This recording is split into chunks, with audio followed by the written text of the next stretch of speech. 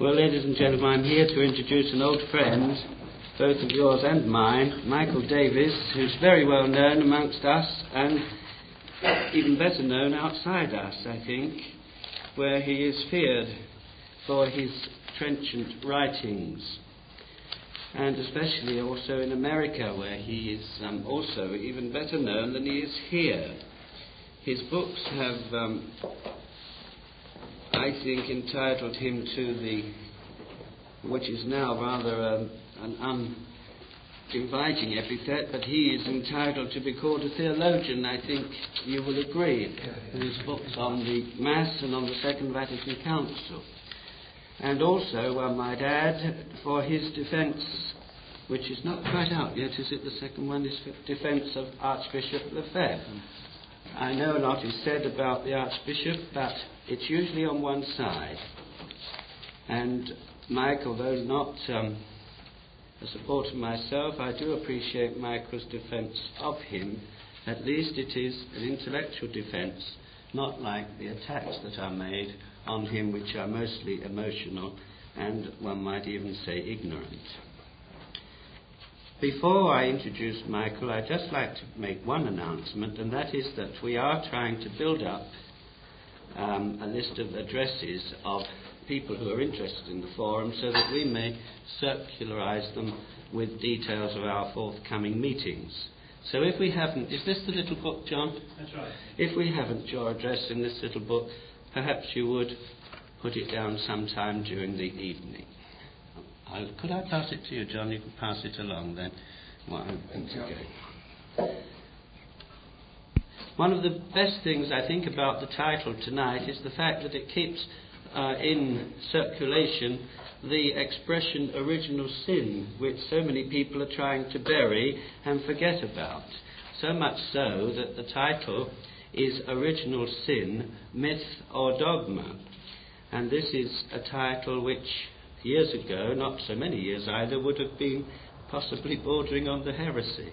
But now it's quite acceptable, because so many of our acceptable clergy and leaders are trying to make out that original sin is not a dogma, not even a fact, but a myth. I'm sure that Michael will put us right on this. So if you're ready, you have your water. Oh, yes.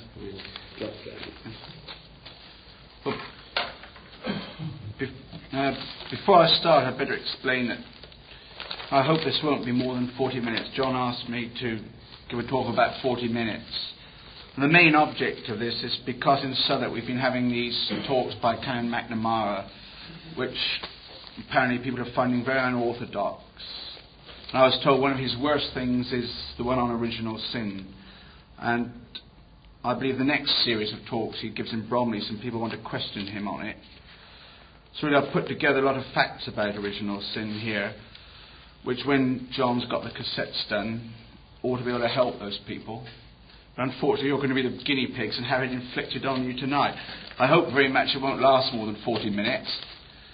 And if I seem a bit distracted, it's because tomorrow we're moving house to Bromley. My wife didn't really believe I was coming tonight. I actually walked out of the door. She said, even you wouldn't do that.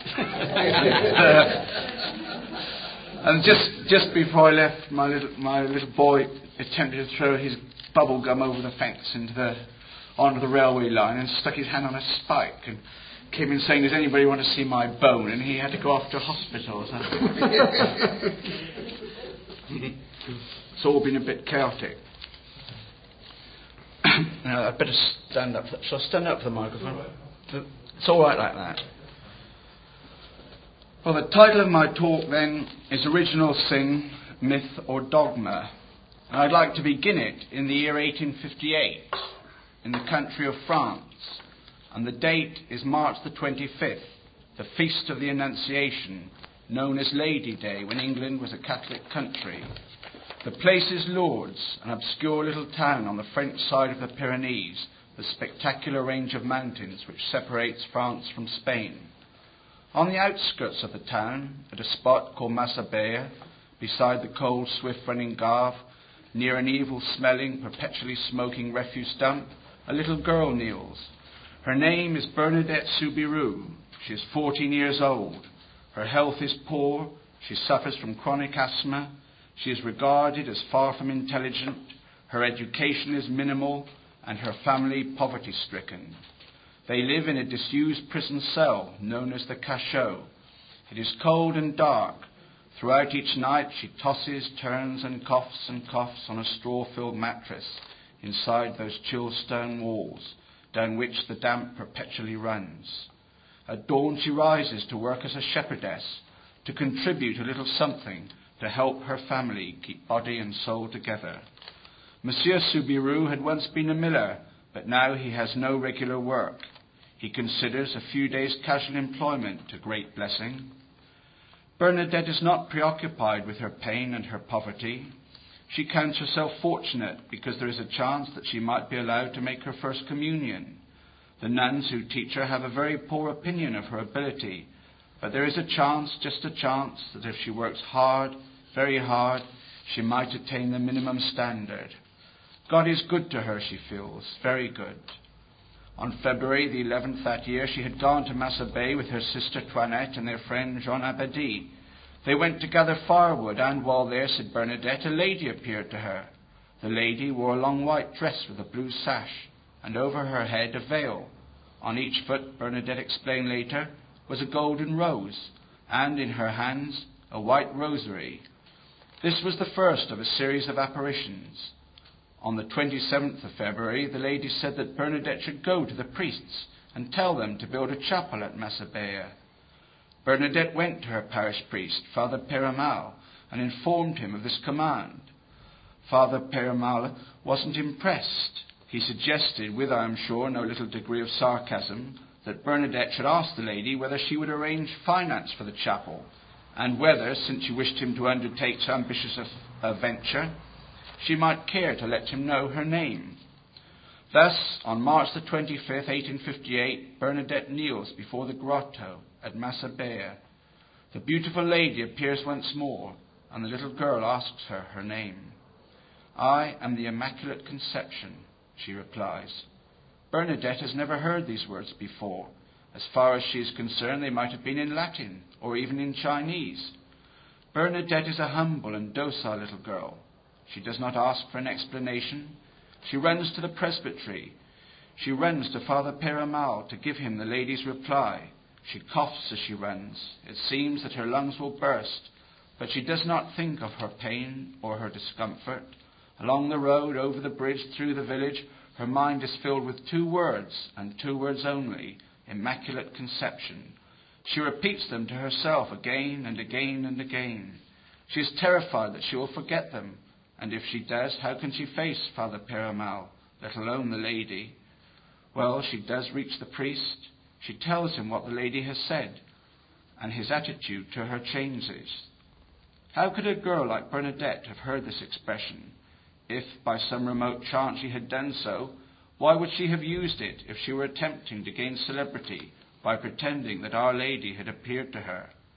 Only 4 years before, on December the 8th, 1854, Pope Pius IX had defined infallibly and irrevocably the dogma of the Immaculate Conception of the Blessed Virgin Mary. The dogma had not been accepted with universal acclamation. There were those who did not find it acceptable. They were, in general, men of great intelligence and great erudition. They knew better than the Vicar of Christ, the successor of St. Peter, the visible head of the Church upon earth, for they were scholars. Could it be that Our Lady had decided to confound these learned men and appear on earth herself to assure us that the Vicar of her Son was correct in teaching that her Immaculate Conception was a truth belonging to the divine revelation committed by our Lord to his apostles? If this was so, what a strange place to appear, and what an inappropriate person to choose as the recipient of her message. Who would believe this scarcely literate peasant girl? And how would a message delivered in Lourdes become known throughout the world when the name of the little town was unknown to the majority of Frenchmen? But then, who would have imagined that God would save the world by becoming incarnate in the womb of a poor Jewish girl in Nazareth, or being born in a stable in Bethlehem to be adored by shepherds? Well, When Bernadette told Father Perimel what the lady had said, that she was the Immaculate Conception, he began to believe her. And within decades, so did the whole Catholic world. Once again, God had used the humble to confound the great. And what was it that Pope Pius IX had defined on December the 8th, 1854? Here is the key passage from his bull, Ineffabilis Deus. We pronounce, declare, and define unto the glory of the holy and indivisible Trinity, the honour and ornament of the Holy Virgin, the Mother of God, for the exaltation of the Catholic faith and the increase of the Christian religion, by the authority of our Lord Jesus Christ and the blessed apostles Peter and Paul, and in our own authority, that the doctrine which holds the Blessed Virgin Mary to have been, from the first moment of her conception, by a singular grace and privilege of Almighty God, in view of the merits of Jesus, the Saviour of mankind, preserved free from all stain of original sin, was revealed by God, and is therefore to be firmly and constantly believed by all the faithful. Tota pulchra es Maria, et macula originalis non est in te. These words from the office for the Feast of the Immaculate Conception must surely bring joy to the heart of everyone who loves our Saviour and his Virgin Mother. Thou art all fair, O Mary, and the stain of original sin is not found in thee. The Mass and the office of this day are replete with inspired praise for the Mother of God. Thou art the glory of Jerusalem, thou art the joy of Israel, thou art the honour of our people. Blessed art thou, O Virgin Mary, by the Lord, the Most High God, above all the women on earth. Today is the Immaculate Conception of the Blessed Virgin Mary, who with her virginal foot crushed the head of the serpent. Alas, there are many claiming to be Catholic today who could not say these words with conviction. These men do not accept the infallible definition of Pope Pius IX, which obliges us to believe that Our Lady was preserved free from all stain of original sin. They cannot believe that the Lady said to St. Bernadette, I am the Immaculate Conception, because where they are concerned, such a statement would be meaningless. These men and women, the women mostly being nuns, do not claim that Our Lady was conceived in a state of original sin. Far from it. No, they do not believe in the doctrine of original sin as taught by the Church. Where they are concerned, everyone is immaculately conceived. There is no sin but personal sin. And it therefore follows that when Pope Pius IX declared Our Lady to have been free from something which is non-existent, the conception of Our Lady was no more and no less immaculate than that of King Herod, Martin Luther, or Henry VIII. If those who deny the traditional teaching are correct, if the dogma of original sin which is proposed to us by the Church as divinely revealed is no more than a myth which we must discard now that Catholics have come of age, to quote a favourite phrase of the progressives, then we might as well discard the whole of Catholicism. If the Church commits her infallible authority to a doctrine which has no basis in objective reality, then how can we believe in anything she teaches? We might be told by a proponent of contemporary catechetics, but traditional teaching on any aspect of the faith must now be considered in the light of Vatican II. Fair enough. There is an insight of Vatican II concerning the Immaculate Conception of Our Lady in Lumen Gentium, the dogmatic constitution on the Church. It affirms the traditional teaching in terms that are clear and inspiring. Finally, preserved free from all guilt of original sin, the Immaculate Virgin was taken up, body and soul, into heavenly glory upon the completion of her earthly sojourn. She was exalted by the Lord as Queen of all, in order that she might be the more thoroughly conformed to her Son, the Lord of Lords, and the conqueror of sin and death. In this constitution, Our Lady is presented in her traditional role of the second Eve, just as her Son is the second Adam. The February 1983 issue of Father Paul Crane's excellent periodical, Christian Order, contains an article by Monsignor Eugene Cavane, a member of the Pontifical Academy of Theology in Rome. Monsignor Cavane comments, it might be emphasized here that a standard indicator of the heterodox or modernist movement is a strained resistance to the revealed doctrine of original sin. Persons who evaluate catechetical literature should be specially alert for this aberration. For if our first parents did not fall into original sin and leave us with that proneness to sin which marks our own natures, why bother to teach about a redemption? Why be concerned about the sacrifice of the New Testament? What need of a Redeemer? The pieces of the contemporary puzzle fall readily into place. Monsignor Cavane is correct. The contemporary puzzle to which he refers concerns the religious education of Catholic children, and adults for that matter, now known as catechetics. And the puzzle posed by contemporary catechetics is that, to quote Monsignor Cavane again, how have we Catholics come to produce a generation of religious illiterates? Strong words, but amply justified. Catholic schools today are, in general, producing a generation of religious illiterates. In all too many cases, a so-called Catholic school presents a danger to the faith of the Catholic child. If he emerges from his school as a religiously illiterate Catholic, he is one of the lucky ones. Those who are not so lucky will have had their faith destroyed. In his article, Monsignor Cavane quotes Cardinal Ratzinger, now prefect of the Sacred Congregation for the Doctrine of the Faith. Cardinal Ratzinger does not speak of a puzzle, he speaks of decadence. No one can deny that the last 10 years have been harmful to the Church.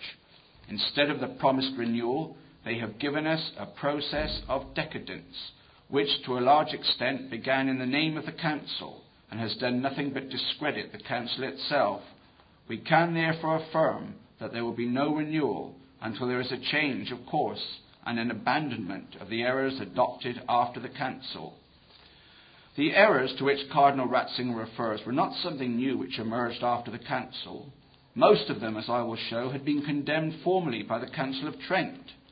Adam was created in what is known as a state of original justice, blessed with a gift of sanctifying grace, a share in the divine life of his Creator. He was thus truly made in the image of God. This gift of sanctifying grace, together with the other qualities of original justice, integrity and immortality, belonged to his nature. They would have been transmitted to all his descendants had he not sinned, but sin he did. St. Thomas Aquinas, following St. Augustine, tells us that it was the sin of pride, a desire to gain likeness to God, not in being which he had, but in knowledge. His nature was transformed by this sin. Deformed would be a more accurate expression, and it is this tainted nature which is received by his descendants. At the moment of conception, the physical body received from our parents is united with a soul infused by God, but, as St. Augustine has explained, it is a soul void of grace to which it has no right, infused into a vessel already defiled, and without the aid of divine grace, even in its mother's womb the child becomes the prey of Satan. The mother brings forth her blighted child in pain and anguish. Its first accents are cries and weepings, for it is a child of wrath, and the voice of God exclaims upon it, "What is born of flesh is flesh. You must be born again." You must be born again. The mercy of God is infinite and transcends our comprehension. In the liturgy of Holy Saturday, the sin of Adam is called a happy fault, felix culpa, because it merited so great a Redeemer. The word redeem means to buy back that which was lost, and Christ, our Redeemer, paid the price of our sins by shedding his precious blood for us upon the cross. You must be born again. We can be born again of water and the Holy Ghost. In our baptism we die with Christ, the second Adam, and rise from death with him. Rise from the spiritual death in which we are conceived, and cleansed of all sin through his blood shed for us in sacrifice. We share as Adam did in God's own life.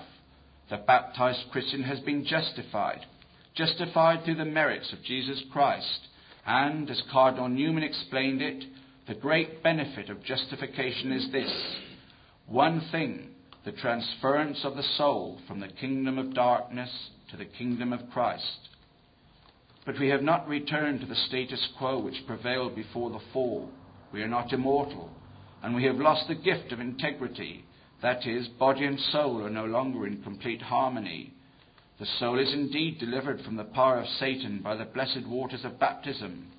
The baptized person is a Christian, bears a Christian name, is a temple of the Holy Ghost, and an heir to eternal life, though liable to reject that inheritance by serious and unrepented personal sin. But the scars left upon his nature by the primal wound of Adam are deep indeed. The grace of Christ holds possession of the soul, but the body bears the penalties of Adam's sin in every mortal sense and vein and fibre. It agitates the soul with its passions, it sways her with its fickleness, it blinds her with its lusts, it torments her with its petulance, it worries her with its incessant wants and cravings, it urges her to all manner of selfishness and pride, and thus that man whom God designed to be spiritual in the flesh is ever inclining to be carnal in the mind. In baptism we receive the gift of sanctifying grace. Throughout our lives, God will always give us the actual grace we need to overcome temptations or to repent of our falls into sin, providing we make a sincere effort to be virtuous and make use of the helps offered to us by the church, particularly the grace of the sacraments. But if we are lukewarm in our desire for grace, if we do not fight the evil inclinations of our weakened nature, our soul will be seduced by Satan. It will return to the captivity from which it was redeemed by baptism. The soul will become once more the victim of the flesh, the slave of Satan, and, as St. Paul expresses it, the carnal man cannot see the things which are of the Spirit of God. The great apostle was the first to recognize his own weakness. When we are inclined to despair of overcoming our own sinfulness, we should recollect that an inclination to sin is part of the human condition, and if St. Paul, who was converted by an act of exceptional and blinding grace, was not exempted from the struggle between nature and grace, what right have we to expect such a privilege? The greatest of saints have undergone the dark night of the soul, and the nearer we approach to the ideal of the Christian life, the more fiercely will Satan assault us. I know, says St. Paul, that there dwelleth not in me, that is to say, in my flesh, that which is good. For to will is present with me, but to accomplish that which is good I find not. For the good which I will, I do not, but the evil which I will not, that I do. I find then a law, that when I have a will to do good, evil is present with me. But, as we are taught in the infallible definition of Pope Pius IX, not for even the briefest instant was the soul of the Mother of God tainted with original sin. Her Son was her Saviour, as he is ours, but he exercised his greatest power by preserving her from original sin. And if, as our Lord said to Simon, more love is owing where more has been forgiven, Mary was bound in more to love Jesus, as she had received from his hands the greatest of forgivenesses and the greatest of redemptions. Mary is, of course, the woman spoken of in Genesis chapter 3, verse 15. I will put enmities between thee and the woman, and between thy seed and her seed. She shall crush thy head, and thou shalt lie in wait for her heel. The fathers of the church delighted to depict Mary as the second Eve. She resembles Eve in all that concerns innocence, while she is the contrast of Eve in all that concerns sin. The fathers compare the original innocence and purity of Mary with the original innocence and purity of Eve. They show that Adam was formed of the earth while it was yet virginal and immaculate, before human blood had flowed upon it, before crime had defiled it, before man had even broken or compressed it with his labour, before it had opened for the burial of man. They then show that Christ was formed from an origin no less pure, no less virgin, no less immaculate than the earth from which Adam was made. They also point out how Eve lost all things for us by the free action and choice of her will, and how Mary gained all things for us by the free choice and submission of her will. Hence they set the faith of Mary against the infidelity of Eve, and the obedience of Mary against the rebellion of Eve, and the innocence and perpetual immaculate purity of Mary against the sin and defilement of Eve. They lay particular stress upon the necessity of Mary consenting freely to become the mother of God's Son. It was upon this free consent that our salvation depended. Listen to St. Irenaeus. As Eve became, by her disobedience, the cause of death to herself and to the entire human race, so Mary, who though a virgin had yet a predestined husband, was by her obedience made the cause of salvation to herself and the entire human race. Thus, the knot of Eve's disobedience was untied through Mary's obedience. For what the Virgin Eve tied fast by unbelief, that the Virgin Mary untied by faith. The teaching of the Church on original sin and the Immaculate Conception is covered by the guarantee given by our Lord to his apostles: "He who hears you hears me." To accept what the Church teaches is to accept Christ. To reject the teaching of the Church is to reject Christ. The fact that some who claim to be Catholics reject the dogma of original sin must, ironically, be explained as a consequence of that sin itself. Their attitude is basically a manifestation of pride. This is a fact which was noted by Pope Pius XII in his encyclical Humani Generis, the 12th of August 1950.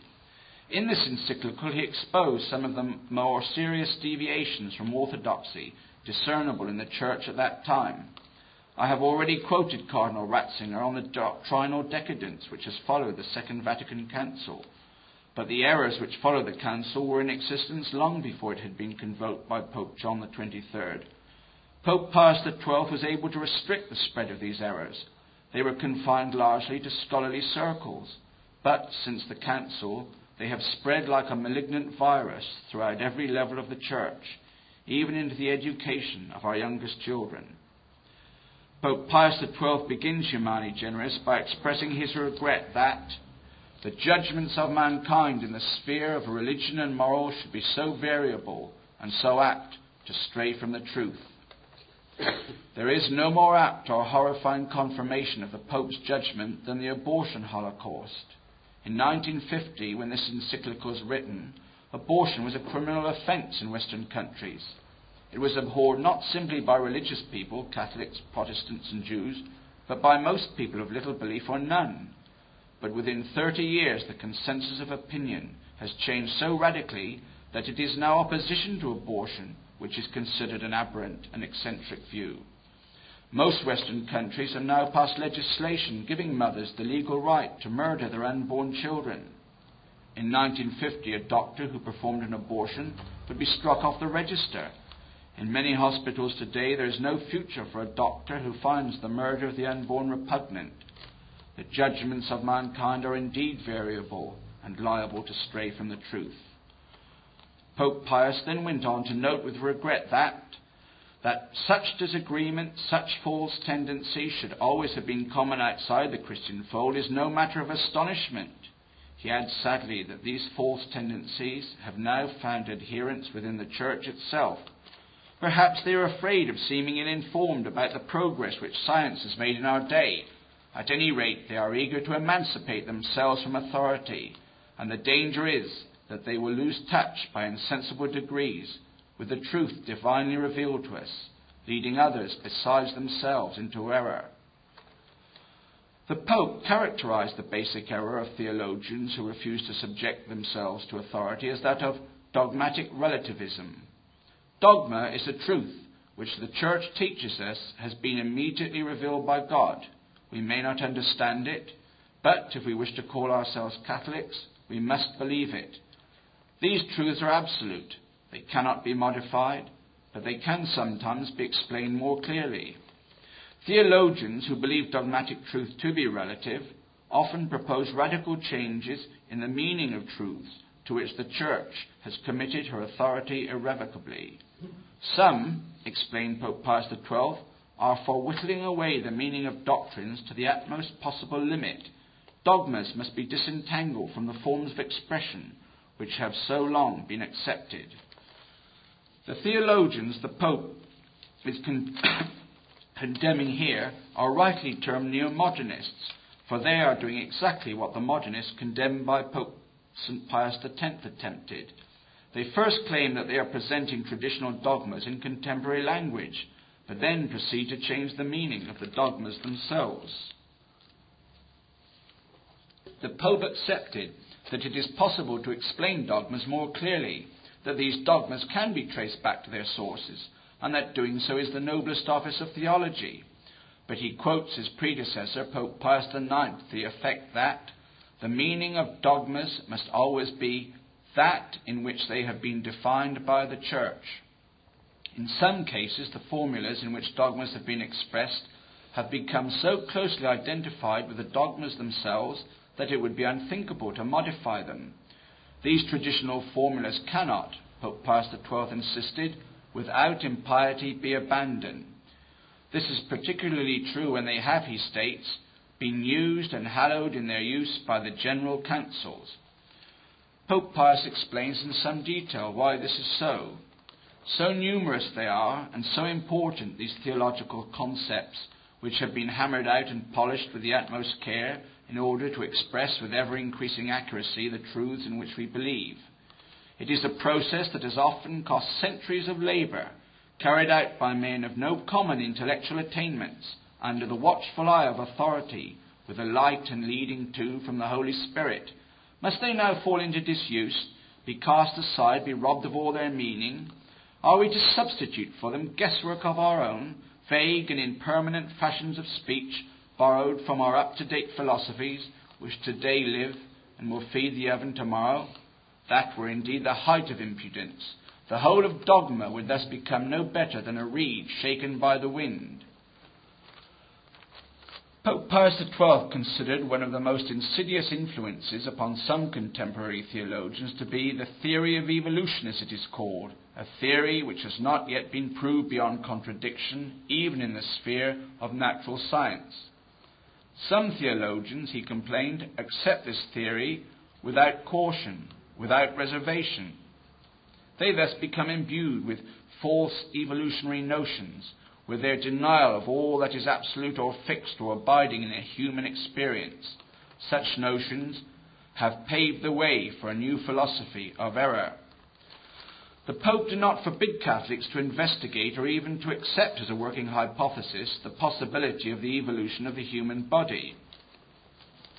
Thus, the teaching of the Church leaves the doctrine of evolution an open question, as long as it confines its speculations to the development from other living matter already in existence of the human body. That souls are immediately created by God is a view which the Catholic faith imposes on us. In the present state of scientific and theological opinion, he continued, this question may be legitimately canvassed by research and by discussion between those who are expert in both subjects. But Pope Pius is adamant that certain inferences based upon the theory of evolution are totally incompatible with the faith, because they cannot possibly be reconciled with the teaching of the Church upon original sin. Those who accept the theory of evolution must take one of two positions, monogenism or polygenism. Monogenism is the belief that the entire human race descended from one human pair, which evolved from lower forms of life.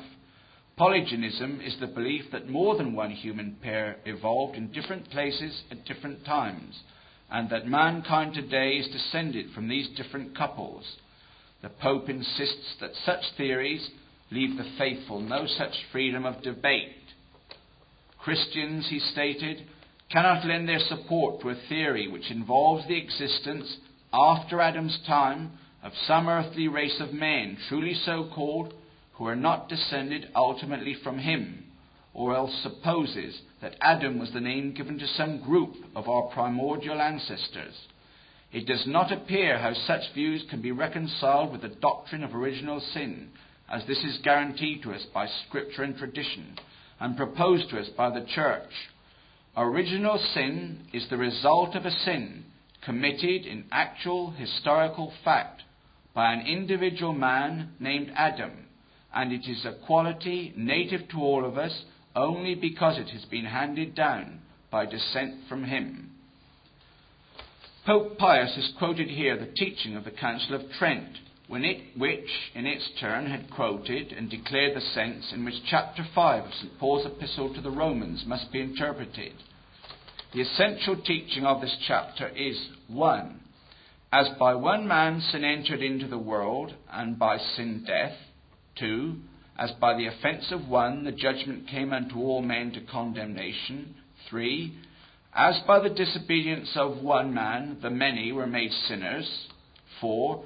Even so by the justice of one the free gift came unto all men to justification of life. And 5. Even so by the obedience of one shall the many be made just.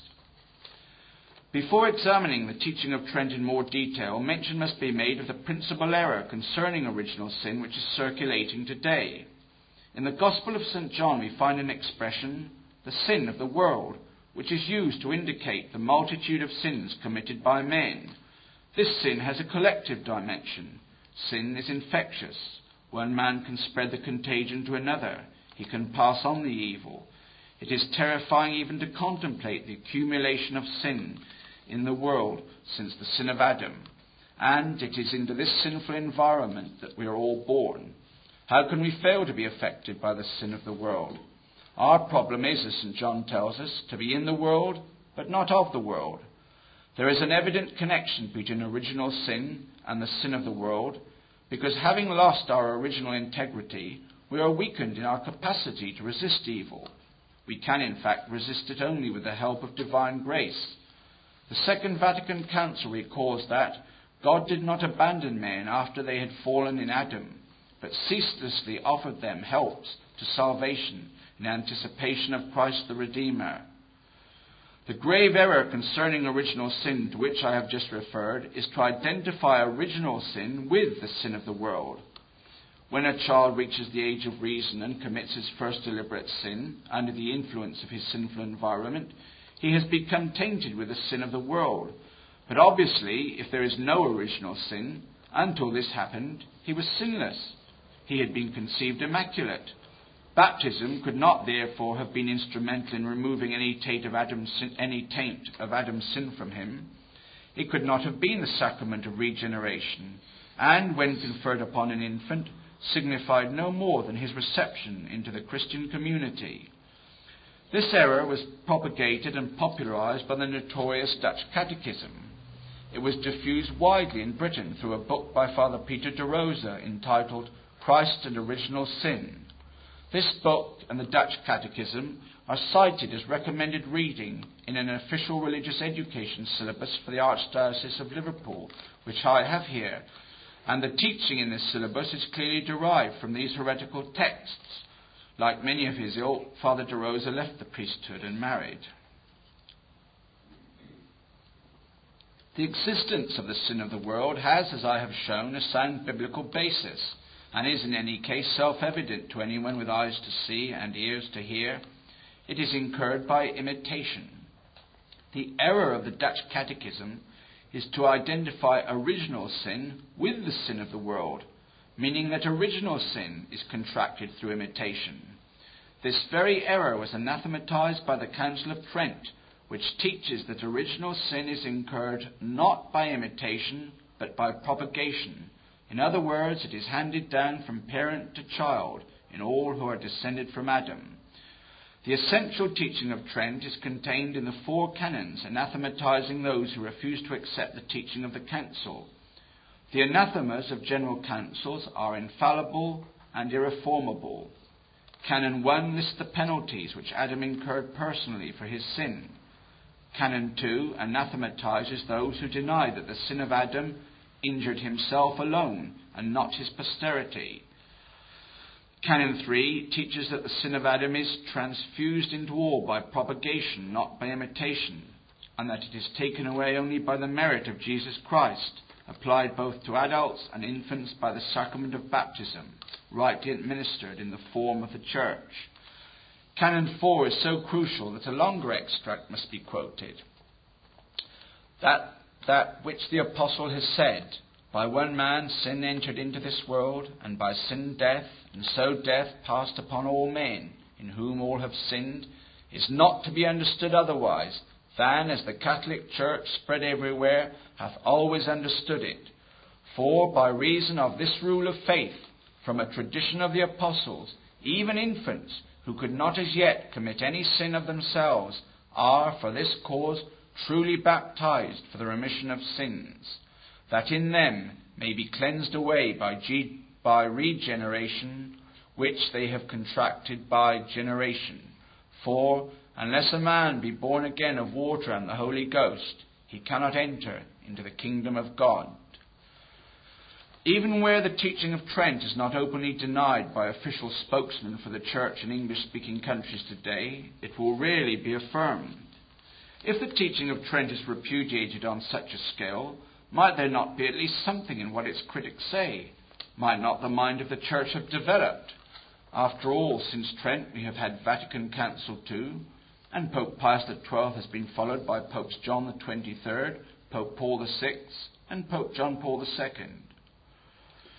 The short and correct answer is that the teaching of the Council of Trent, reiterated by Pope Pius XII in Humani Generis, has not been modified in any way whatsoever by Vatican II or by the pontiffs who have succeeded Pope Pius XII. Where they have referred to the Tridentine teaching on original sin, it has been to reiterate it yet again. Those who claim that there has been any modification of the traditional teaching should be asked to quote a single statement of the magisterium to endorse their view. They will not be able to do this. All they will be able to do is cite the opinions of one or more aberrant theologians.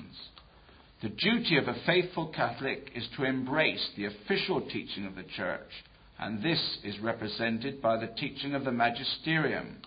No matter how many theologians dissent in the face of a clearly defined teaching of the magisterium on a matter of faith or morals, their opinion carries no weight whatsoever.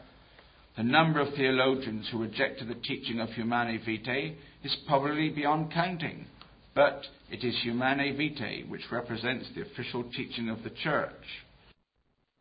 The magisterium has by no means been silent on the subject of original sin since the pontificate of Pope Pius XII. There are several references in the Council documents which conform perfectly to the traditional teaching. In 1965, Pope Paul VI warned in his encyclical Mysterium Fidei, issued shortly before the close of the Council, that it would be intolerable to attempt to replace the dogmatic formulas of the Council of Trent, and added that where a clearer or more obvious exposition of these formulas might be possible, it must be with the same meaning as that with which they were employed. This enables the unalterable truth of faith to survive as progress is made in the understanding of faith. The First Vatican Council has taught in the case of sacred dogmas that meaning must always be retained, which Holy Mother Church once declared. There must never be any retreat from that meaning on the pretext and title of higher understanding. Pope Paul VI returned to the same theme 3 years later in his Credo of the 30th of June 1968. We even see, he wrote, Catholics possessed by what is almost a passion for change and novelty. The Church certainly regards it as her duty never to relax in her efforts to penetrate more deeply the hidden mysteries of God, from which all derive the myriad fruits of salvation, and in like manner to express them to succeeding generations in a way progressively adapted to contemporary understanding. But, at the same time, the greatest care must be taken that the important duty of research does not involve the undermining of the truths of Catholic doctrine. If this happens, and we have unfortunately seen it happen in these days, the result is perplexity and confusion in the minds of many of the faithful. The Pope's object in issuing his credo was to remove all such confusion concerning the basic doctrines of the faith. Prominent among the doctrines he referred to in his credo is that of original sin. And he reiterated the teaching of the Council of Trent in almost identical terms. In an address given 2 years earlier, in July 1966, Pope Paul had warned that it is evident that the explanations of original sin given by some modern authors are irreconcilable with true Catholic doctrine. Starting from the undemonstrated premise of polygenism, they deny, more or less clearly, that the sin committed at the beginning of history from which so many cesspools of evil have come to mankind, was first of all the disobedience of Adam, the first man. The traditional teaching on original sin was reiterated yet again in the General Catechetical Directory published by the Sacred Congregation for the Clergy and approved by Pope Paul VI in 1971. Chapter 2 is devoted to the basic truths of our faith, which would form the basis of any religious education program for children or adults. It reiterates the traditional teaching that baptism cleanses man from original sin and from all personal sins, gives him rebirth as a child of God, incorporates him into the church, sanctifies him with the gifts of the Holy Spirit, and, impressing on his soul an indelible character, initiates him into Christ's priestly, prophetic, and kingly roles. It is therefore absolutely certain that the teaching of the Council of Trent on original sin has not received the slightest modification during the post-war era in any official statement of the magisterium. Indeed, as I have stated several times already, it cannot ever be modified without dealing a death blow to the credibility of the Church. The Tridentine teaching was forcefully reiterated by Pope Pius XII. It received the full and tranquil adherence of Vatican II in its entirety and preciseness. It was reiterated yet again using the language of Trent itself by Pope Paul VI in his Credo. It was listed first among the effects of baptism in the General Catechetical Directory. In 1968, the Commission of Cardinals, appointed by Pope Paul VI to examine the Dutch Catechism, published a critique of this compendium of heresy. Their critique provides a valuable restatement of official church teaching. Among the corrections they commanded should be made was a lengthy exposition of the meaning of original sin. It is well worth reading in full, but I will content myself with quoting the opening passage. Man in the beginning rebelled against God, and so lost for himself and his offspring that sanctity and justice in which he had been constituted, and handed on a true state of sin to all through the propagation of human nature. Certainly those expressions must be avoided which could signify that original sin is contracted only by individual new members of the human family, in this sense, that from their very coming into the world they are exposed within themselves to the influence of human society where sin reigns, and so are started initially on the way to sin. The cardinals of the Commission referred to the Vatican II Constitution Gaudium et Spes, sections 13 and 22, regarding the rebellion of Adam. Is there perhaps a crumb of comfort in the pontificate of Pope John Paul II for those who deny or try to gloss over this fundamental teaching? Far from it. In his apostolic exhortation, Catechesi Tradendae, the 16th of October 1979, he expressed the same fears as his predecessors, Pope Pius XII and Pope Paul VI, concerning the extent to which Catholic theologians had been infected with unorthodox ideas. Clearly, the situation has worsened considerably, perhaps catastrophically, since the pontificate of Pope Pius XII, and this is made quite clear by the alarm Pope John Paul II expresses at the extent to which heterodox ideas are affecting the catechetical instruction given to young Catholics. With regard to the content of catechesis, the Pope writes, 3 important points deserve attention today. The first point concerns the integrity of the content. The person who becomes a disciple of Christ has the right to receive the word of faith, not in mutilated, falsified, or diminished form, but whole and entire in all its rigour and vigour. What kind of catechesis would it be that failed to give their full place to man's creation and sin, to God's plan of redemption and its long, loving preparation and realization, to the incarnation of the Son of God, to Mary, the Immaculate One, the Mother of God, ever Virgin, raised body and soul to the glory of heaven, and to her role in the mystery of salvation, to the mystery of lawlessness at work in our lives, and the power of God freeing us from it, to the need for penance and asceticism, to the sacramental and liturgical actions, to the reality of the Eucharistic presence, to participation in divine life here and hereafter, and so on. Thus, no true catechist can lawfully, on his own initiative, make a selection of what he considers important in the deposit of faith, as opposed to what he considers unimportant, so as to teach one and reject the other.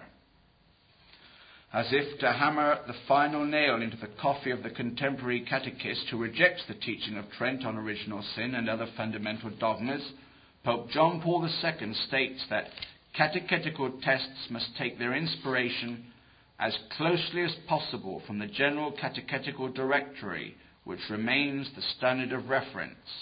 He also recommends one other text. In the Creed of the people of God, proclaimed at the close of the 19th centenary of the martyrdom of the apostles of Peter and Paul, my predecessor, Paul VI, decided to bring together the essential elements of the Catholic faith, especially those that presented greater difficulty or risked being ignored. This is a sure point of reference for the content of catechesis. This brings me to what, to the best of my knowledge, is the last official pronouncement of the magisterium upon the dogma of original sin.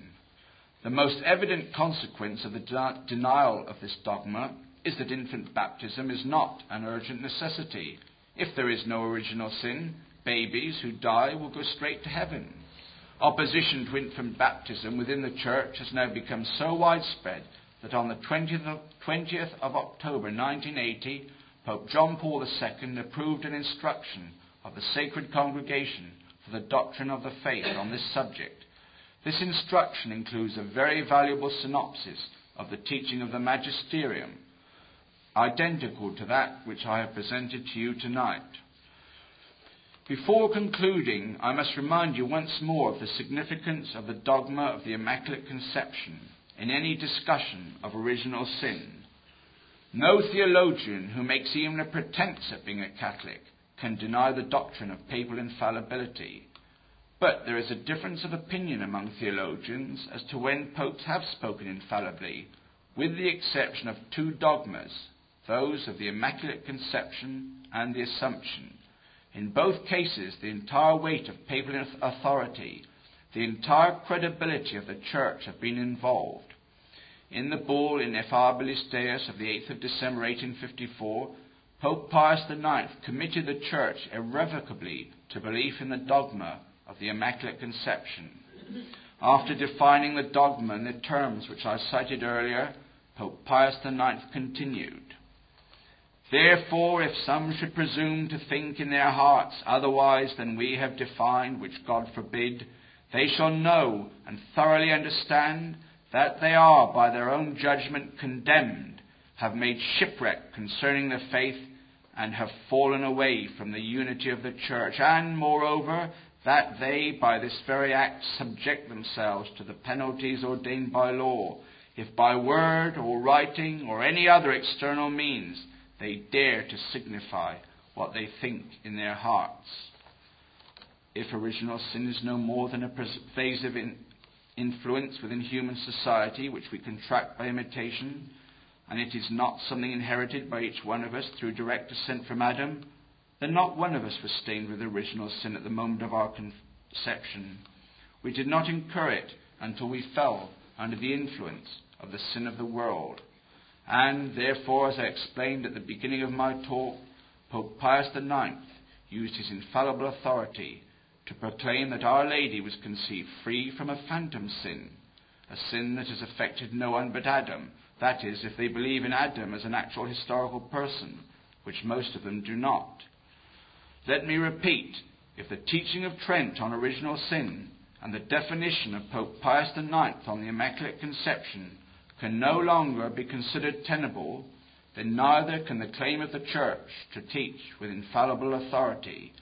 In fact, it would lose all claim to be a divinely founded institution, and we would be well advised to withdraw our allegiance, join the consumer society, and eat, drink, and be as merry as possible before the bomb drops. At the beginning of my talk, I quoted Monsignor Eugene Cavaine's opinion that the contemporary catechetical movement has produced a generation of religious illiterates. I also quoted Cardinal Ratzinger's view that, since the Council, we have witnessed not a renewal, but a process of religious decadence. To what extent are these strictures applicable to our own situation here in Britain? Might it not be that in this precious pearl set in this silver sea, this demi-paradise, we have been protected from the afflictions suffered by less happy nations? Are we, catechetically speaking, a happy breed? No, we most certainly are not. There may be parents here tonight who have protested to the teachers of their children at the travesty of Catholicism pervade in so many Catholic schools today under the guise of Christian doctrine. It is a pity that the penalties of the Trade Descriptions Act cannot be inflicted upon contemporary catechists. Parents who do complain are usually given the impression that they are theological illiterates, spiritual fascists who should be interned on the Isle of Wight or some safe spot so that they cannot impede the progress of the great renewal which, according to the National Pastoral Congress, is blossoming out all around us. I am reminded of the dictum of the historian Tacitus, ubi solitudinem faciant pacem appellant. When they create a wilderness, they call it peace. The catechetical commissars of Great Britain have created a spiritual wilderness in the souls of Catholic children and called it a renewal. A text from the Bible concerning millstones might be appropriately cited here, but I will not do so. I will try to be charitable. Well, I would like to give parents who have been castigated for their theological illiteracy a quotation they might like to use from a priest who most certainly is not a theological illiterate, Canon George Telford. Canon Telford was the chief religious inspector for this country and vice-chairman on our official National Catechetical Commission. He is a very orthodox priest, and he did all in his power to ensure that Catholic children were taught the Catholic faith. Sadly, he found that not only did he have no support whatsoever for this objective among his fellow inspectors and diocesan catechetical directors, but alas, no support from the bishops, the supreme pastors in each diocese, the men with a particular and awesome responsibility before God of ensuring that the children for whose faith they are responsible are taught that faith, as Pope John Paul II expressed it, not in mutilated, falsified or diminished form, but whole and entire. Canon Telford resigned from his position as Vice-Chairman and Secretary of our National Catechetical Commission precisely because it became clear to him that he could expect no support whatsoever from the bishops in his efforts to ensure that Catholic children were taught the Catholic faith. He sent every bishop a letter explaining the reasons for his resignation. When we bear in mind that Canon Telford is a priest who is uniquely qualified to assess the state of religious education in Catholic schools, I am sure you will agree that his conclusion is a most terrifying indictment both of the contemporary catechetical movement and, alas, the contemporary hierarchy. I wish that I had time to read you his entire resignation letter, but it is well summed up with these concluding words. I would maintain, wrote Canon Telford, that modern catechetics is theologically corrupt and spiritually bankrupt. Its strictures and innovations are irrelevant and unmeaningful for the Catholic faith and can achieve nothing but its gradual dilution. The authentic renewal of catechetics will come not from them, but from the faithful. There would be some who would feel scandalized because I have criticized the bishops. They would maintain that public criticism of the hierarchy can never be justified. I can assure such people that this attitude finds little support in the authentic Catholic tradition. Listen to St. Thomas Aquinas. If the faith be in imminent peril, prelates ought to be accused by their subjects, even in public. Thus St. Paul, who was the subject of St. Peter, called him to task in public because of the impending danger of scandal concerning a point of faith. St. Peter himself set an example for those who rule. to the effect that if they ever stray from the straight path, they are not to feel that anyone is unworthy of correcting them, even if such a person be one of their subjects. Thus, the question we must ask ourselves is whether or not Canon Telford's rebuke to the bishops was justified. If what our children are being taught today in the generality of Catholic schools in England and Wales, and for that matter in Scotland and Ireland, is, as he claims, theologically corrupt and spiritually bankrupt, then indeed we should be scandalized.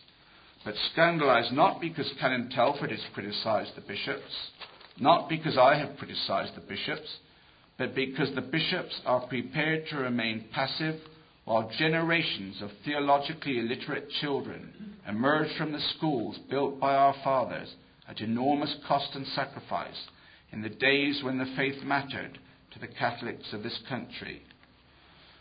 Let us follow the advice of Monsignor Cavane, which I read to you at the beginning of my talk. Let us make the presentation of the doctrine of original sin a touchstone of orthodoxy in religious education. I would like to issue a public challenge here tonight.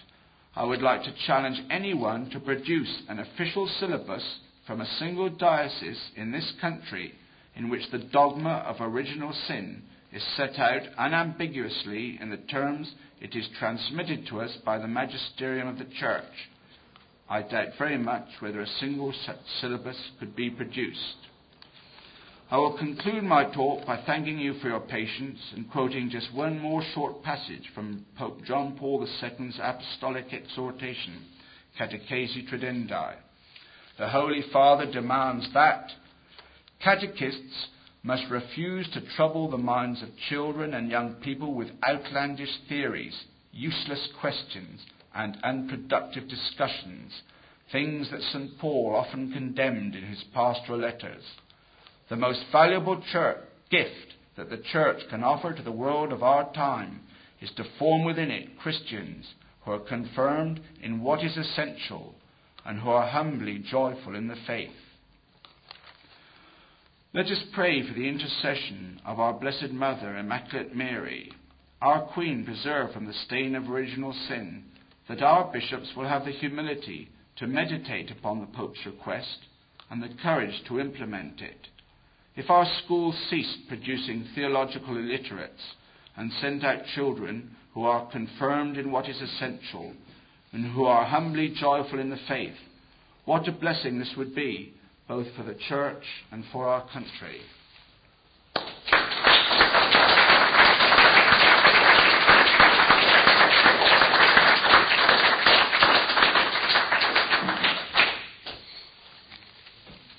Well, now, I have a few announcements to make, so I'll take this opportunity before we pass on to our discussion to let Michael's remarks sink in, to announce that the cassette recordings of the Bromley meeting, a very successful meeting at Bromley, organised by Pro Ecclesia in Pontifice, are now ready, and they may be ordered from CV Productions, whose representative is at the back. The price is £6.30 for the set. It consists of 2 cassettes. We have all the proceedings there. We have to thank the members of the Bromley Pro Fide group too for the help they gave in the organisation of that meeting. Some of them are here, and I would like their efforts to be recorded. Well, now, original sin. Any comments? I think perhaps the discussion might well range over the effects and why it is that these modernists are so anxious to get rid of this doctrine. Michael has already pointed out 1 or 2 of these reasons and the effects of it. But the more you look into it, the more you see the almost diabolical aim of getting rid of this doctrine for their own devious reasons, the perfectibility of man, for instance. Would anybody like to ask or contribute? We haven't got the lady who denigrated the Pope last time, I hope. We'll have her first if she's here. I'd like 2 points, please. I'd like to hear how you feel, Mr. Davies, about the new rite of baptism, which might affect or not affect the view of original sin. And secondly, I read, I think in the Catholic Herald or Universe, that to have a child baptized today is not a matter of just going there, getting it baptized, but parents are questioned whether or not they are real Catholics, caring people who more or less guarantee. Now, when I read this, I thought not only of the old rule, ex opera operata, but also that perhaps a child which would not be baptized might die, and that in truth, baptism is really independent on the well behavior of parents. Those 2 points I'd like to raise. Thank you. So, well, the first point with regard to the new rite of baptism is actually very interesting indeed. So, I know people like myself who have criticised the new rite of Mass have been told that one shouldn't do so because it had been approved by the Pope. But a new rite of baptism came out which had been approved by the Pope, which, while definitely valid, having the necessary matter and form, was theologically a great impoverishment on the previous rite. And a good number of important people put this point to the Pope, who might well have signed it without ever having read it. And when he examined it, within a year or so of it coming out, they had to have a revised rite of infant baptism, in which I think there are several dozen amendments put to it directly by the Pope himself, including a mention of the fact that baptism removes the stain of original sin and brings the child from the kingdom of darkness to the kingdom of light. I believe the new rite has now been implemented in this country. In America, they are still using the original defective rite because the bishop said they spent a huge amount of money printing all the booklets, and they weren't going to change them and have the amended version within a few years. So I'd say the new rite of baptism, as amended by Pope Paul VI, does give adequate expression to Catholic teaching on baptism, although I would still consider it a great impoverishment upon the earlier one. Now, the second one, as regards what you said, it was printed in the Catholic Herald. You see, this view represents the attitude of those who don't believe in original sin and don't consider baptism is necessary for salvation. But even before Vatican II, it was a practice, and I think a reasonable one, that parents who weren't prepared to make any effort or promise to make any effort at all to bring their children up as Catholics would not be able to have them baptized unless the child was in danger of death. This isn't an entirely new thing, but if the child was in danger of death, they would baptize it, because especially in countries like France, people just did it perhaps for the occasion to have a party and had no intention whatsoever of bringing the child up as a Catholic. And I could see here that it is putting a responsibility upon the parents that their child's salvation is imperiled. But I think the mentality of the people who do it now, it isn't to give the parents a dreadful warning, well, if unless you're going to bring your child up as a Catholic, your child won't be baptized. It's because they think it doesn't particularly matter whether the child is baptized or not. Again, because they don't believe in the doctrine of original sin as taught by the Church. And this is very, very common now in France and in Holland. They're about the two worst countries, I think, where this practice is now pretty generally implemented.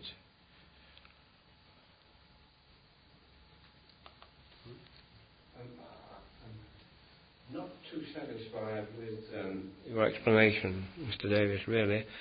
I've had this query in my mind, like the gentleman next to me, for a long time, that if original sin, which we believe in, is definitely there, the child must be protected to get it off, to get it out of the way.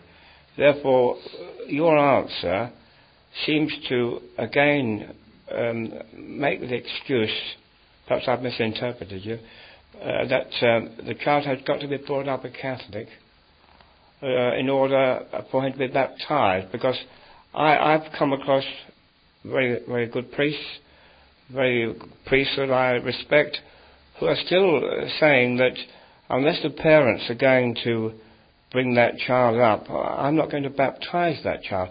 I cannot, and I for so long now, I cannot weigh this up properly. I cannot understand this properly. That if we believe in original sin, and as when I was young, it was essential the child was baptized very quickly to protect him, why we should think that if the child isn't going to be brought up, why we still shouldn't protect him. An argument is put that it puts a responsibility on the child because he becomes a Catholic, and therefore he will commit a terrible sin if he leaves the faith because he's a Catholic. That's an argument that's put. However, I may be vague about how I've put it, but I'm not happy about it still being denied unless it's being certain that the child is going to be brought up a Catholic. Yes, I can certainly see the point you made there. I don't think I wasn't necessarily saying that I agreed with the practice of not baptizing the child. All I was saying that this was a practice that was considered acceptable before the council. This isn't something totally new. I suppose it's because original sin has other dimensions as well as baptism has other dimensions as well as that is removing the stain of original sin. So one can, I suppose we could end up making the same mistakes, which is the modernists. The modernists tend to emphasize baptism as the reception into the Catholic community and making him a member of the church and ignore original sin. And we could perhaps go to the other extreme, think only of original sin and ignore the fact that it is reception into the membership of the church. And that, of course, is very, very important, that it makes you a follower of Christ and the temple of the Holy Ghost and a Catholic. And in a certain way, to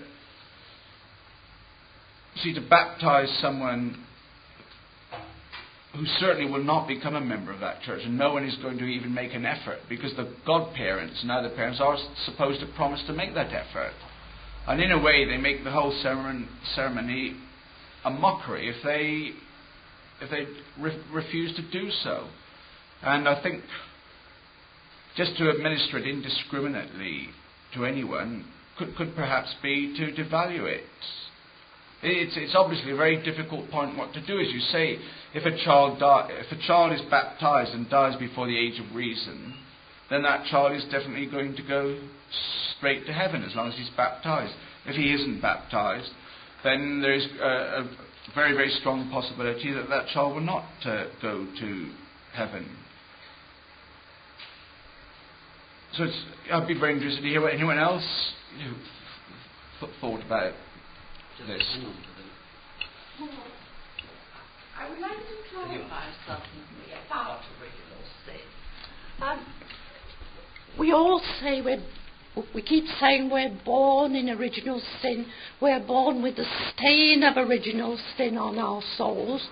Now, would it be correct to say that what we inherit is rather than a stain, the absence of that sanctifying grace, of that supernatural life which God bestowed upon the souls of our first parents, enabling them to share his life in heaven and to share in the beatific vision? And that baptism, not exactly washing away a stain, but restoring that supernatural life through the merits of our Lord's redemption. Is that correct? Yes, that is actually a very good explanation, because to a certain extent the term sin is rather confusing and unfortunate.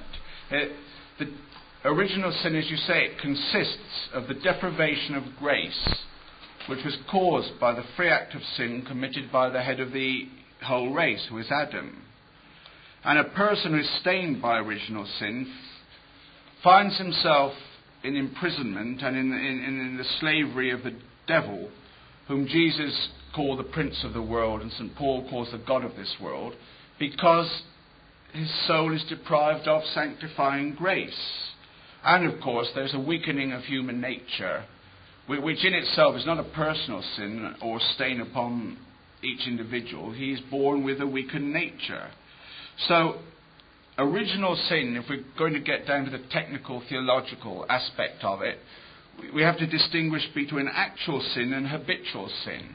Actual sin is a malicious act by which a man deliberately alienates himself from God, whom he should love. Habitual sin is a certain persistence within us of the sinful deed. And the mystery, and original sin is a mystery, and the church doesn't actually have carefully defined teaching on the precise nature of original sin as it affects us. You rather get a consensus of approved theologians.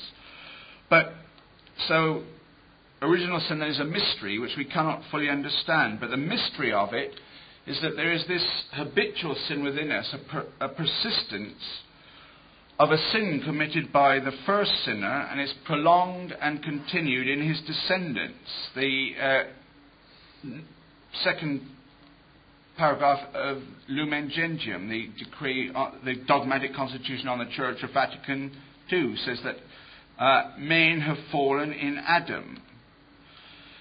So this continuing alienation from God, which was originally deliberate in Adam, can only be called voluntary in his descendants because of this link with Adam's rebellion. So original sin is a state of sin only in a very, very weak sense of the word in us. It includes no personal act of free will, and it's subjectively, you could say, as it affects us, it's the least of all sins because of the lack of voluntary adhesion on our part. Although objectively, because of what original sin constitutes, it's the greatest of all sins, greater probably than any mortal sin. So one could say probably the real stain of original sin is that all of us, of course, except for Our Lady, have for a period of time been in the power of Satan through not having had sanctifying grace within our souls. And that was why it was unthinkable that Our Lady for any moment should not have been within the kingdom of God and should have been within the power of Satan. So that never for one instant was she deprived of sanctifying grace. But as you said correctly, the real essence of original sin is a deprivation of sanctifying grace. And of course, this weakening of human nature, which I quoted you earlier, St. Paul, who said that the good that he wants to do, he doesn't do, and the evil that he wants to avoid is what he does. It's that stain bit that I don't really. Well, you see, our Lord said, unless you are born again of water and the Holy Ghost, you shall not have life in you. Yes. Emphasizing that baptism does restore that supernatural life which was God's gift to our first parents and which was restored to us by our Lord's sacrifice on Calvary. But I can never see quite why stain, that word, yes. do you know? Well, as I said, primarily the main effect of original sin is the absence of sanctifying grace. And I suppose one could say even to have been within the kingdom of Satan, even involuntarily, for a period of time, so has tainted. We are tainted by that having happened. But they do, as I said, the consensus of reputable theologians is that there is this element of habitual sin within our natures, not deriving from the actual sin of Adam, and this also is removed by the waters of baptism. But if you actually really get down to a detailed examination of the exact theological nature of original sin, it does get very complex, because theologians there have been all sorts of theories concerning it, when I was preparing for this talk, the last few weeks, I've been reading it up in goodness knows how many books. And sometimes at the end of it, you feel more confused than you were when you started. I heard a priest once describe it rather in a homely fashion as the effects of original sin is rather like defective vision. Baptism provides the spectacles to provide you with perfect sight, provided you put them on. I don't want to labour the point on infant baptism, but a while ago you said that regarding parents who are not practising Catholics, baptism is often refused a newborn babe. But in an exception of death, imminent death, the baby is baptised. Surely an infant baby is always at risk of death, and isn't this sort of very contradictory? Wouldn't it be sort of feasible to accept the fact that, okay, baptise a child because after all the present policy suggests that he becomes the innocent victim until such a stage he is at that age of reason, and therefore he can either accept or reject the faith with which he was baptised into. But at least he's on the first or the second rung of the ladder. Take that away from him and he is nothing. He doesn't stand the chance of entry into heaven, innocent though he is as a new babe. But the main point I'm getting at is a contradictory fact in your answer. Yes. Well, it isn't exactly my answer. I'm saying that was the practice even before the Second Vatican Council. You see, parents are supposed to ask, or the godparents were supposed to ask for their children to become Catholics, and they wanted the gift of faith. And you see, I suppose parents, if they bring children into the world, they do have a responsibility for them. And if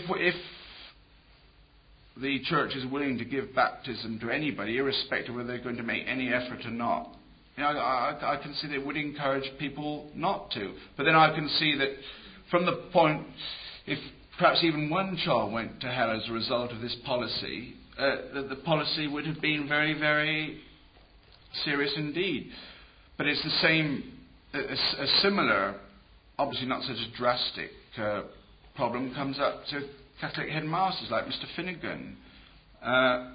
You wonder whether or not to take the child non-practicing children into the school, because they usually have a bad effect upon the other children, where you get a proportion of children from non-practicing families in a class.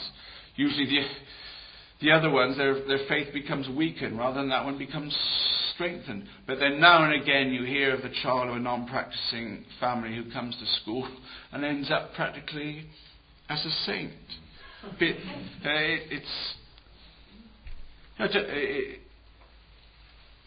I don't think there is an easy solution to it. I think I'd be inclined to agree with you that probably the safer policy would be to baptise them. We always did once. Well, no, that there was. I was thought yes. with you when I was young, I thought the child was baptised immediately. Notwithstanding whether they were going to be brought up Catholic or not. I'm surprised that the church now, the modern caring church, doesn't baptise anyway. Yeah. Well, this is the contradiction, you see. These modernists now, they want people to be able to set aside their wife and bring their new wife married in a registry office to the communion rails. They don't want us to go to Mass every Sunday. They think that the Sunday thing is quite wrong. But if you take your child to baptism, well, you must come on a course of instruction to learn how we go to Mass every Sunday, to learn how we respect the institution of marriage. It's so contradictory.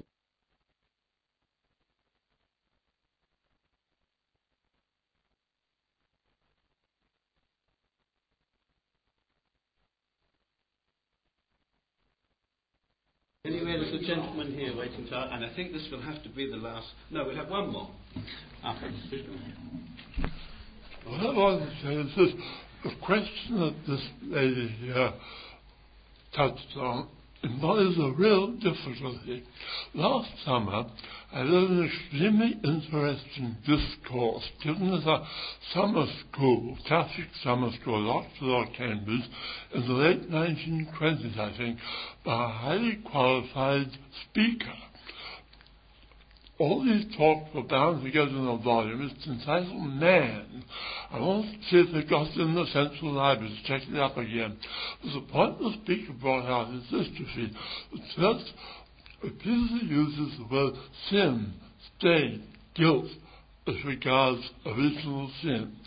Now, we inherit our bodies from Adam, by physical procreation. So sort of physical result of original sin, death, liability to pain, hunger, concupiscence and so on, that sort of thing. It's easy to understand how he's inherited that. But guilt, stain, sin is something which inherits in one's soul. Now, we don't inherit our souls from Adam. God creates each individual soul for each individual person. Now, how can one say that God creates something that is sinful? This is stained. You see, that's the difference. And he says, well, really, there's a misuse of words. The words sin and guilt and stain are not appropriate to describe original sin. Now, he gives an explanation of what original sin is. It's a bit interesting, and I forgot what it is. That's why I want to check it up again. So the difficulty you see should be faced. Last one, over here. We're giving you some exercise tonight.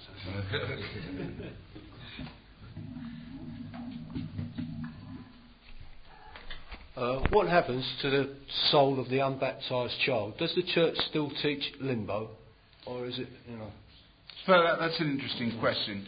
Yes, well, the church's teaching on limbo actually has never been modified. If I remember correctly, the last statement on it was around 1956, when they simply reiterated the traditional teaching on the necessity of baptism for salvation, and that there's no guarantee of the salvation of unbaptized children. However, the existent, I believe I'm correct in saying that the church has never taught de fide. It's not an absolute infallible dogma of faith that unbaptized children cannot get to heaven. Some theologians in the past have thought that perhaps in his mercy God would find some way. But the teaching of the Bible is that unless you're baptized again of water and the Holy Ghost, you cannot enter the kingdom of heaven. But that, of course, isn't absolute, because we admit baptism of desire and baptism of blood, so exceptions can be made. And so, as it is a matter of such great importance, possibly involving the eternal salvation of a baby, the policy of the church has always been to take the safest course and to baptize them. But again, there has never been any modification whatsoever of the teaching on limbo. And as I said, in the case of people who say, well, doctrine has developed in the matter of original sin, ask for a teaching coming from the magisterium and you won't get one. And the same if people say that teaching on limbo has changed. Ask, well, where is there a statement by a pope or by the council that the teaching on limbo has changed? And you won't get one. It's just these trendy theologians. They say it's changed. And usually the nuns and the silly people who follow them, they take it as if they're speaking for the magisterium. But there's definitely been no modification whatsoever of the teaching of the magisterium on the question of limbo. But it doesn't, that teaching... You don't hear it mentioned, do you? No, you don't hear it mentioned. You don't hear original sin mentioned. But the teaching on limbo doesn't have the same de fide status as the teaching on original sin or the Immaculate Conception. May I just have one brief comment? Please, John, yes. Can we just have just... I heard a lecture on this subject by Charles Davies just before he left the church. Now, give Charles Davies his due. When he was in the church, he never taught error, as far as I know. And in this lecture, he dealt with this subject. And he says the church's teaching on limbo has not changed. Modern theologians hold that an unbaptized baby goes to limbo and remains there until the end of the world. Now, at the end of the world, it takes place the general resurrection, and all of us, including unbaptized babies, get our bodies back at the general resurrection. Now, an unbaptized baby has not been planted in the likeness of Christ's death. That's St. Paul's expression for baptism. We've been planted in the likeness of his death. But they have been planted in the likeness of his resurrection. And by virtue of their sharing in our Lord's resurrection, they may then be admitted to heaven. So that's what it said. I just repeat it for what it's worth. I think there's something in it. Thank you very much, John. Well, we must draw the meeting to a close because we must be out of the hall by 9:30.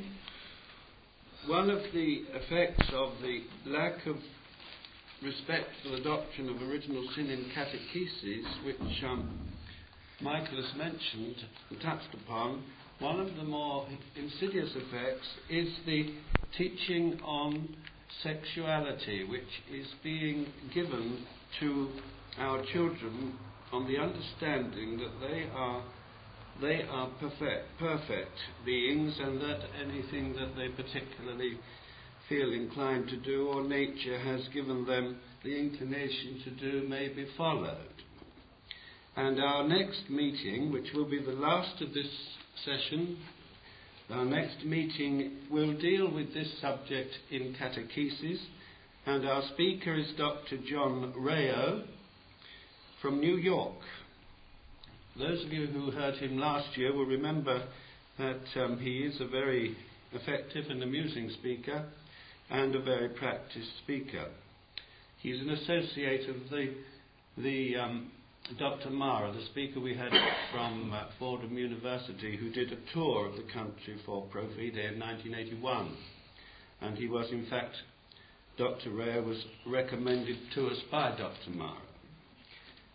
If you like to do a little preparatory reading for next month's topic, you might like to take one of these leaflets, which is the Daylight Bulletin, edited by John Campbell, and it has a very important issue. This particular issue is devoted to what is called here sexology in Catholic schools. And if you feel that our next meeting might have been given to something more efficacious, then I think after having read this, and it's only 20p over there, you will see that it's very necessary indeed. And finally, with the announcements, that is, who's got the little blue book, if anybody hasn't put their name and address in that, could we please have your name and address so that we can tell you about our next session, which will begin probably in October. It only remains for me to thank Michael again for his very informative, interesting, and I would say exhaustive speech, because he covers the subject, and he really, like last time when he spoke about modernism, there was very little that we could ask him because he covers it so well. Nevertheless, he's always welcome here. We are very grateful to him, and I thank you all for coming too.